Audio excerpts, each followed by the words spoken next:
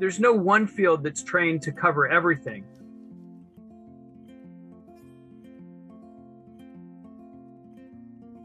Hi, thanks for listening to Doorknob Comments. I'm Farah White. And I'm Grant Brenner. We are psychiatrists on a mission to educate and advocate for mental health and overall well-being. In addition to the obvious, we focus on the subtle, often unspoken dimensions of human experience, the so-called doorknob comments people often make just as they are leaving their therapist's office. We seek to dispel misconceptions while offering useful perspectives through open and honest conversation. We hope you enjoy our podcast. Please feel free to reach out to us with questions, comments, and requests. Hi, today we're going to talk about a very important subject. This is the intersection of mental health and wellness. Traditionally, medicine focuses on disease or pathology, as we call it.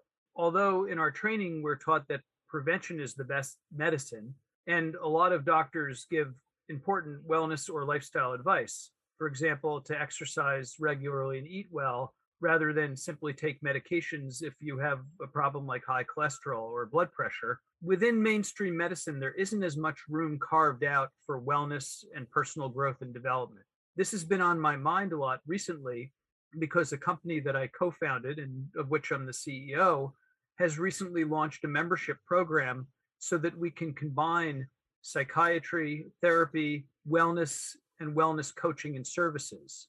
That company is called Neighborhood Psychiatry. But in keeping with fulfilling our mission and moving forward in our mission, we're now using the name Neighborhood Psychiatry and Wellness.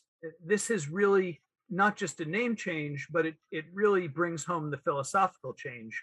Now, I'm happy to talk about this with Farah because I know in your private practice, your focus goes well beyond what has become a very narrow definition of psychiatry, seeing patients diagnosing psychiatric problems, giving them medication, and having everything else taken care of by someone else, like another therapist. I know you do a lot of personal development work, as do a lot of psychiatrists.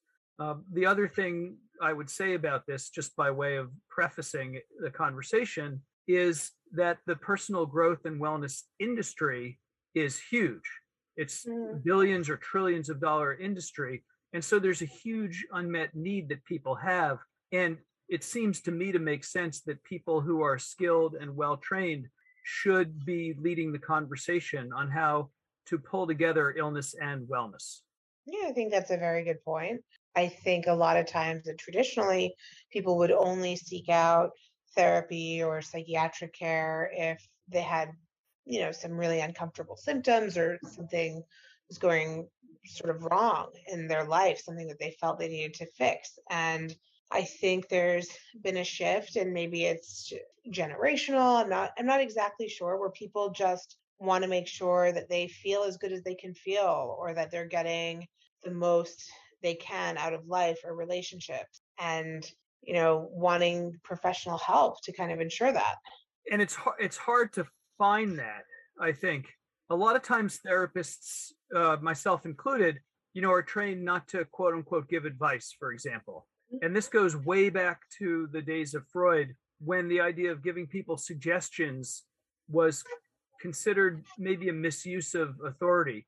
And the idea that it's preferable in a lot of ways for people to use insight and figure out what they need equips them in some ways better. And yet sometimes we know that people need more direction and more expert advice and consultation. This becomes important. I'm thinking about the idea of expertise. And so a lot of different fields are trained well in different areas, but there's no one field that's trained to cover everything. And so if you think about building a model, well, you can have someone who does private practice who offers a great many things. And a lot of people do that, and they're trained very diversely, as for example, you are. They have a variety of skill sets. But when people are looking for treatment within conventional care settings, the model is more of an integrated model where you can go to one place where the people work together and have different people working collaboratively on different parts of issues. And I think that probably delivers a really, I think it's possible for the patient to get a good experience either way. I think the problem is when we let illness or pathology dictate all of our decision making without an eye to it's sort of we're just playing catch up and trying to put out fires, which is I think is what a lot of medicine sometimes feels like. We miss these moments where we could make a really big difference, let's say down the line or in the patient's future. Yeah, I agree. You have to know how to shift gears. People Right. often start treatment in crisis, and then later on, you start to see that there's other issues that need to be addressed, which may have precipitated the crisis. It may be the way they're living, it may be a relationship that they're in that's Hmm. problematic, it may be that they're not happy professionally, it may be that they have an untreated medical or psychiatric problem, but a lot of times you don't know until the dust settles. Right. Or, yeah, it may be also that they're having a completely healthy reaction to a difficult moment in their life, and things come up, and where actually getting support around it is a sign, I think, of good health and of openness. You're saying that there may be reactions to stressors, which Right. there's several stressors that people notoriously have difficulty dealing with. Some of them are problematic, like loss of a job or a relationship problem. Some of them are joyful, like adding a new member to the family, but Hmm. feeling overloaded. And people's response to stress is normal, right? To a certain extent, to have difficulty, to have trouble sleeping, or to feel worried. And then there's a point where it can go beyond a normal stress reaction and become sort of more problematic. But are you saying there's not necessarily sort of another problem beyond, okay, maybe I just need to work on my coping or how I respond to stress? Exactly. I mean, there might be something underlying, but there also might not be. And I think that it's important to be able to say, well, kind of what's happening to you and what you're feeling while it's negative or sad or overwhelming or whatever it might be is not a sign that there's something that needs to be treated here. And I think that for you moving from neighborhood psychiatry to neighborhood psychiatry and wellness, what you're saying is, I guess you're challenging this idea that, if you're a psychiatrist and you have an SSRI, right, that's your hammer, everything looks like depression or anxiety, that's the nail. And that model might not be right for everyone. Yeah, that's the traditional biomedical model where you're identifying and treating an illness, which I think is often the case. But a lot of times there's something in the family system, as you're saying. There may be the family has difficulty expressing emotions and supporting one another. Mhm. Though you could say, well, that's pathological or dysfunctional in the family system. Problem is that people aren't comfortable expressing emotions or seeking help. But that's a different kind of problem than you have an abnormality, your body can't produce insulin in the case Right. of diabetes, or Yeah. even you have a strong biological depression because you have different serotonin genes Hmm. or NMDA genes or BDNF gene Okay. problems.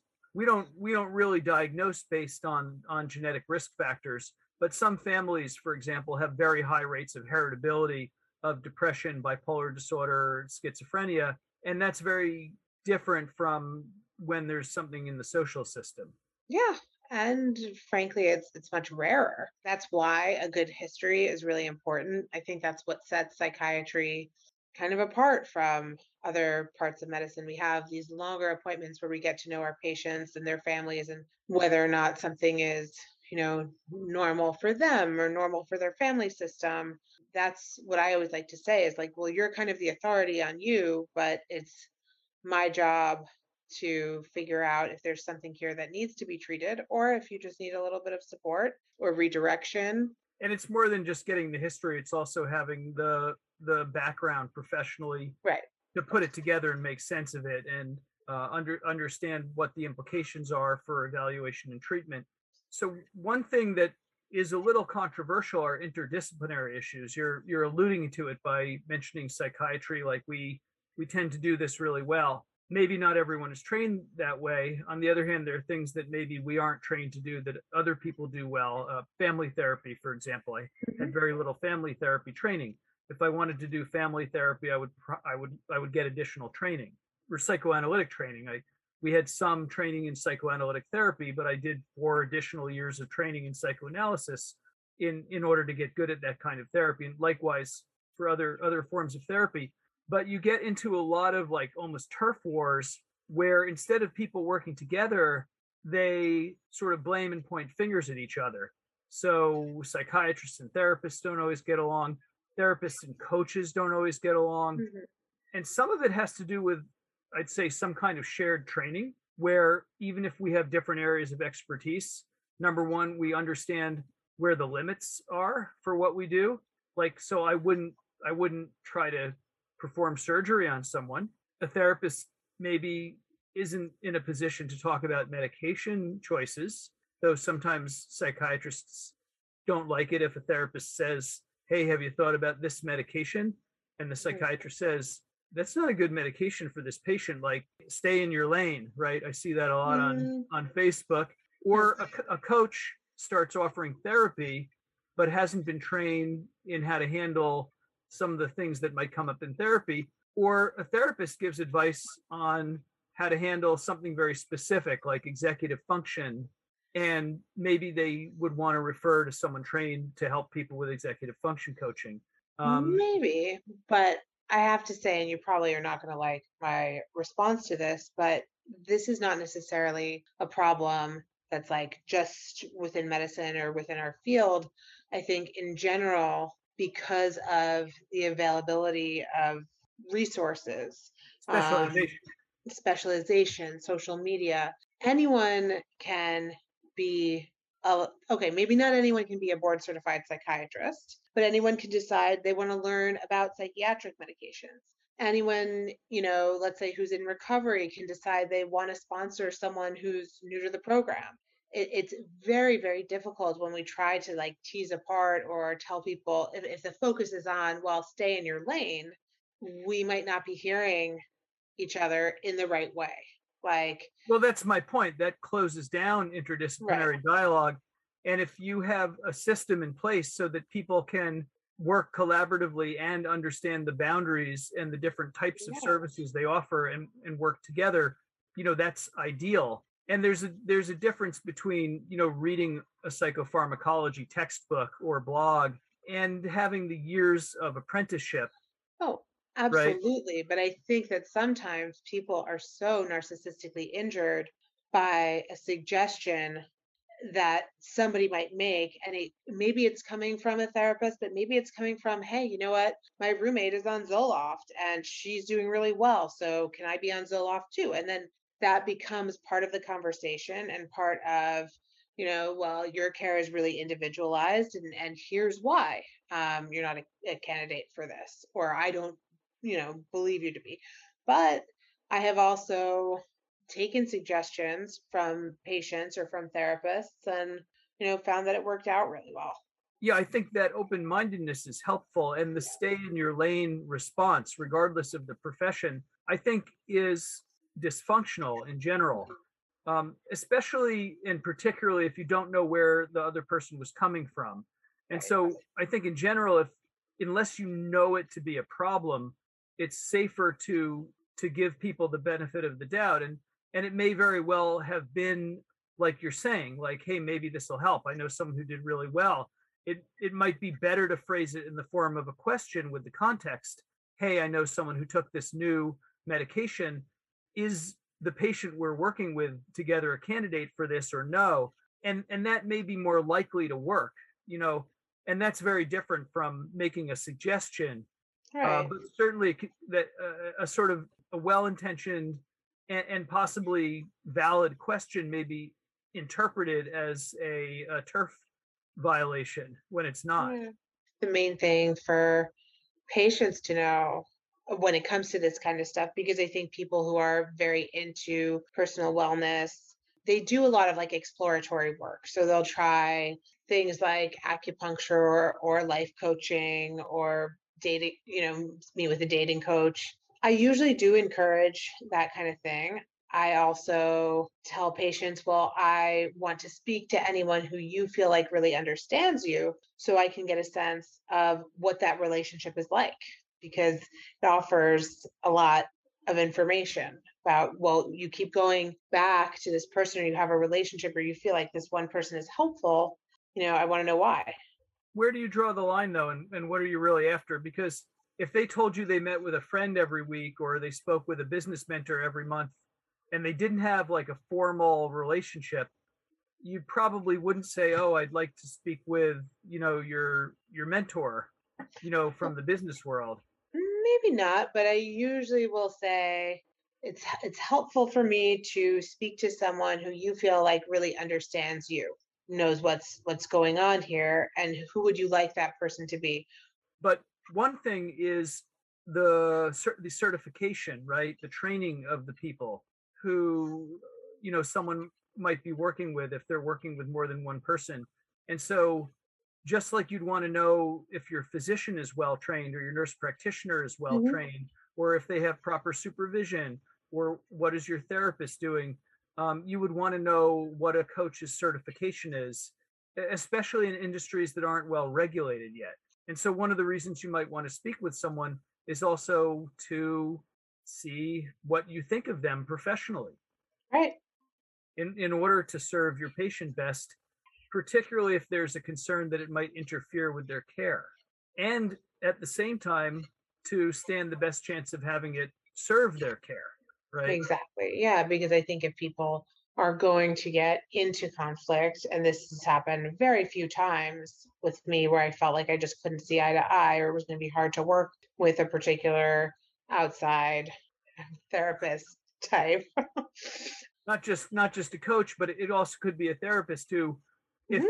if you're not able to practice together, if you have significant differences in the way you think about clinical care, it's going to lead to boundary violations. See Yeah. also our podcast with Jacob Appel about non-sexual boundary violations. And you have an obligation To not maybe, to put your patient in the middle. right. And to maybe then take yourself off the case because then the patient can find, let's say, someone, a psychiatrist who's more in alignment with their therapist's view of how things should go. So I think it's important, and I think one of the reasons you're saying it's important to connect with other people involved in care, not exactly treatment, right? Because coaches don't treat patients, they have clients, there's Mm. professional differences.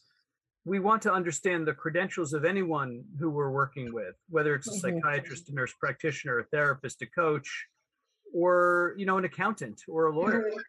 Do you ever find that people don't understand or push back on giving you consent to talk with these other people? And how do you explain why it might be important to make sure that there's an ecosystem of care Yeah. where you have access to other people? Because a lot of times, and sometimes this is a problem for people, they kind of silo the different parts of their lives.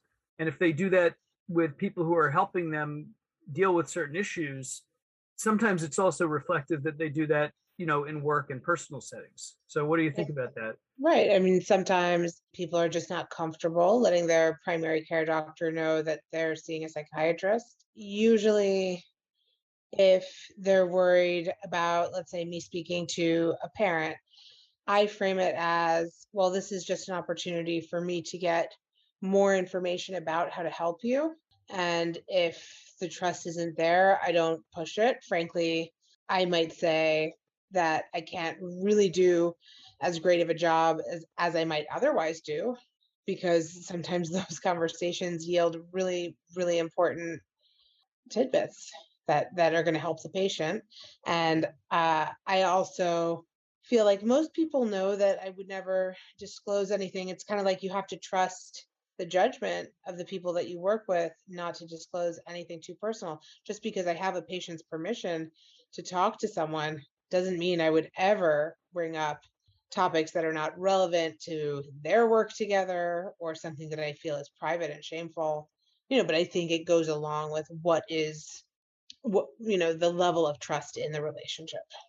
The level of trust, and then, what information is necessary. Hmm. So primary care doctors or coaches don't need to know everything personal, No. And then but there's some things that they really do need to know. right, they need to know if we start a new medication. They don't need to necessarily know why. We could start something for intrusive thoughts, but they don't need to know what those thoughts are. And frankly, I don't know what those other, practitioners, what their note keeping or security level is like. So I always err on the side of caution. And I think most of my patients probably just know that intuitively. In terms of Um, protecting personal health information, yeah, very personal things. yeah, Likewise with documentation, right. we know nowadays, insurance companies look at notes, and Mm, patients can look at notes, and so some someone who's reviewing the case, at the insurance company doesn't need to know very personal details. right. Right. So I think part of it is how we decide to document and the other really big part of it, and this is something I think is that's important for patients, is that they should always feel comfortable asking about, what does their chart look like, or what are someone's credentials or certifications. And anyone who is not really open to that kind of a conversation is probably not someone who's trustworthy. Well, that's But pretty strong, and often maybe is the case, but there may be other reasons why they're not comfortable. It may be a training issue. It may not be whether they're trustworthy or not. You're talking a lot about trust today, which I think is important, though. yeah, yeah, because I think it's the foundation of a lot of the work that we do. And there's no reason not to be open about these things. Even people that, let's say, might be a recovery coach with no formal education other than their own recovery can usually draw on that and be very effective. But if they sort of dance around the question, then I would wonder why. Why is someone pretending to be someone that they're not?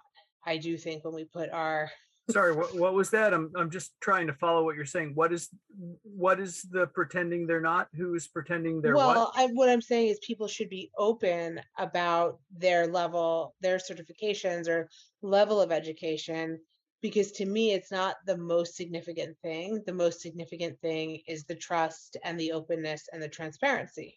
Yeah, I think there's a factor, which is, how good is the person at what they do? Because, formal training is not always reflective of how good a person is at what they do. Right. Uh, but I agree, and it's mandated by state regulation that licensed clinicians, or hair cutters for that matter, are required to publicly post Yeah. their certification, and that doesn't guarantee that you're going to have a good haircut, though.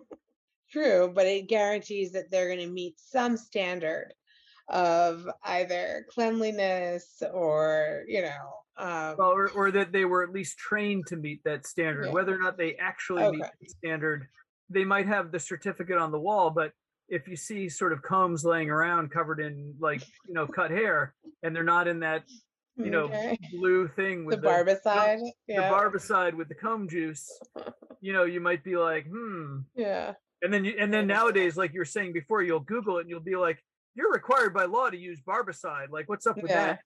But a lot of people don't ask the questions, Right. whether And it's about trust, whether it's about training, whether it's about skill. People are shy to ask. yeah, when you- and I think that's something Right?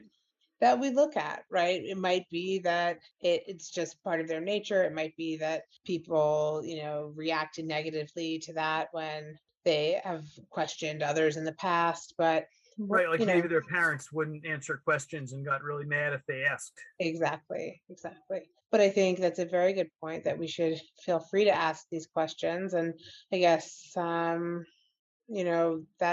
that's a very good starting point.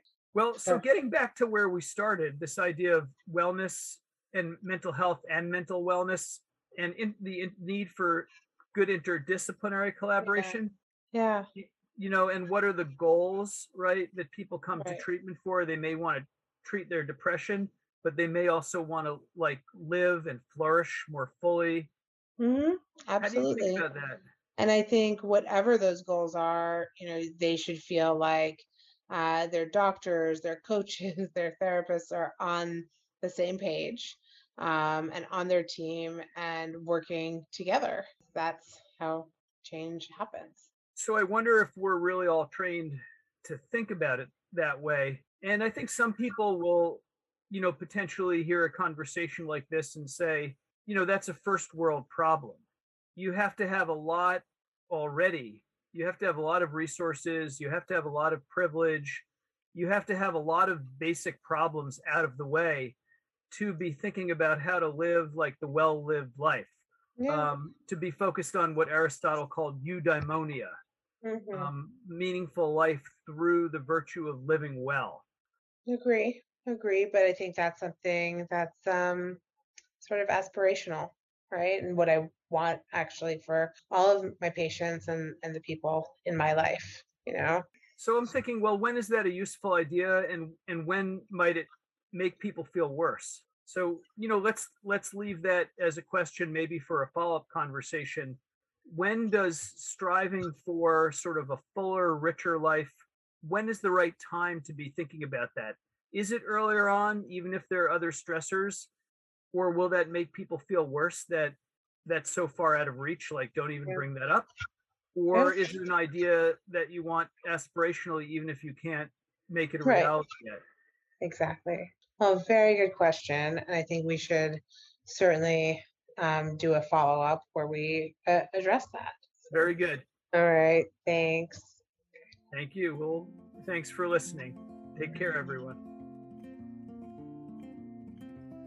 Thanks for listening to Doorknob Comments. We're committed to bringing you new episodes with great guests. Please take a moment to share your thoughts. We'd love it if you could leave a rating and review on your favorite podcast platform. You can also find us on Instagram at Doorknob Comments. Remember, this podcast is for general information purposes only and does not constitute the practice of psychiatry or any other type of medicine. This is not a substitute for professional and individual treatment services, and no doctor-patient relationship is formed. If you feel that you may be in crisis, please don't delay in securing mental health treatment. Thank you for listening.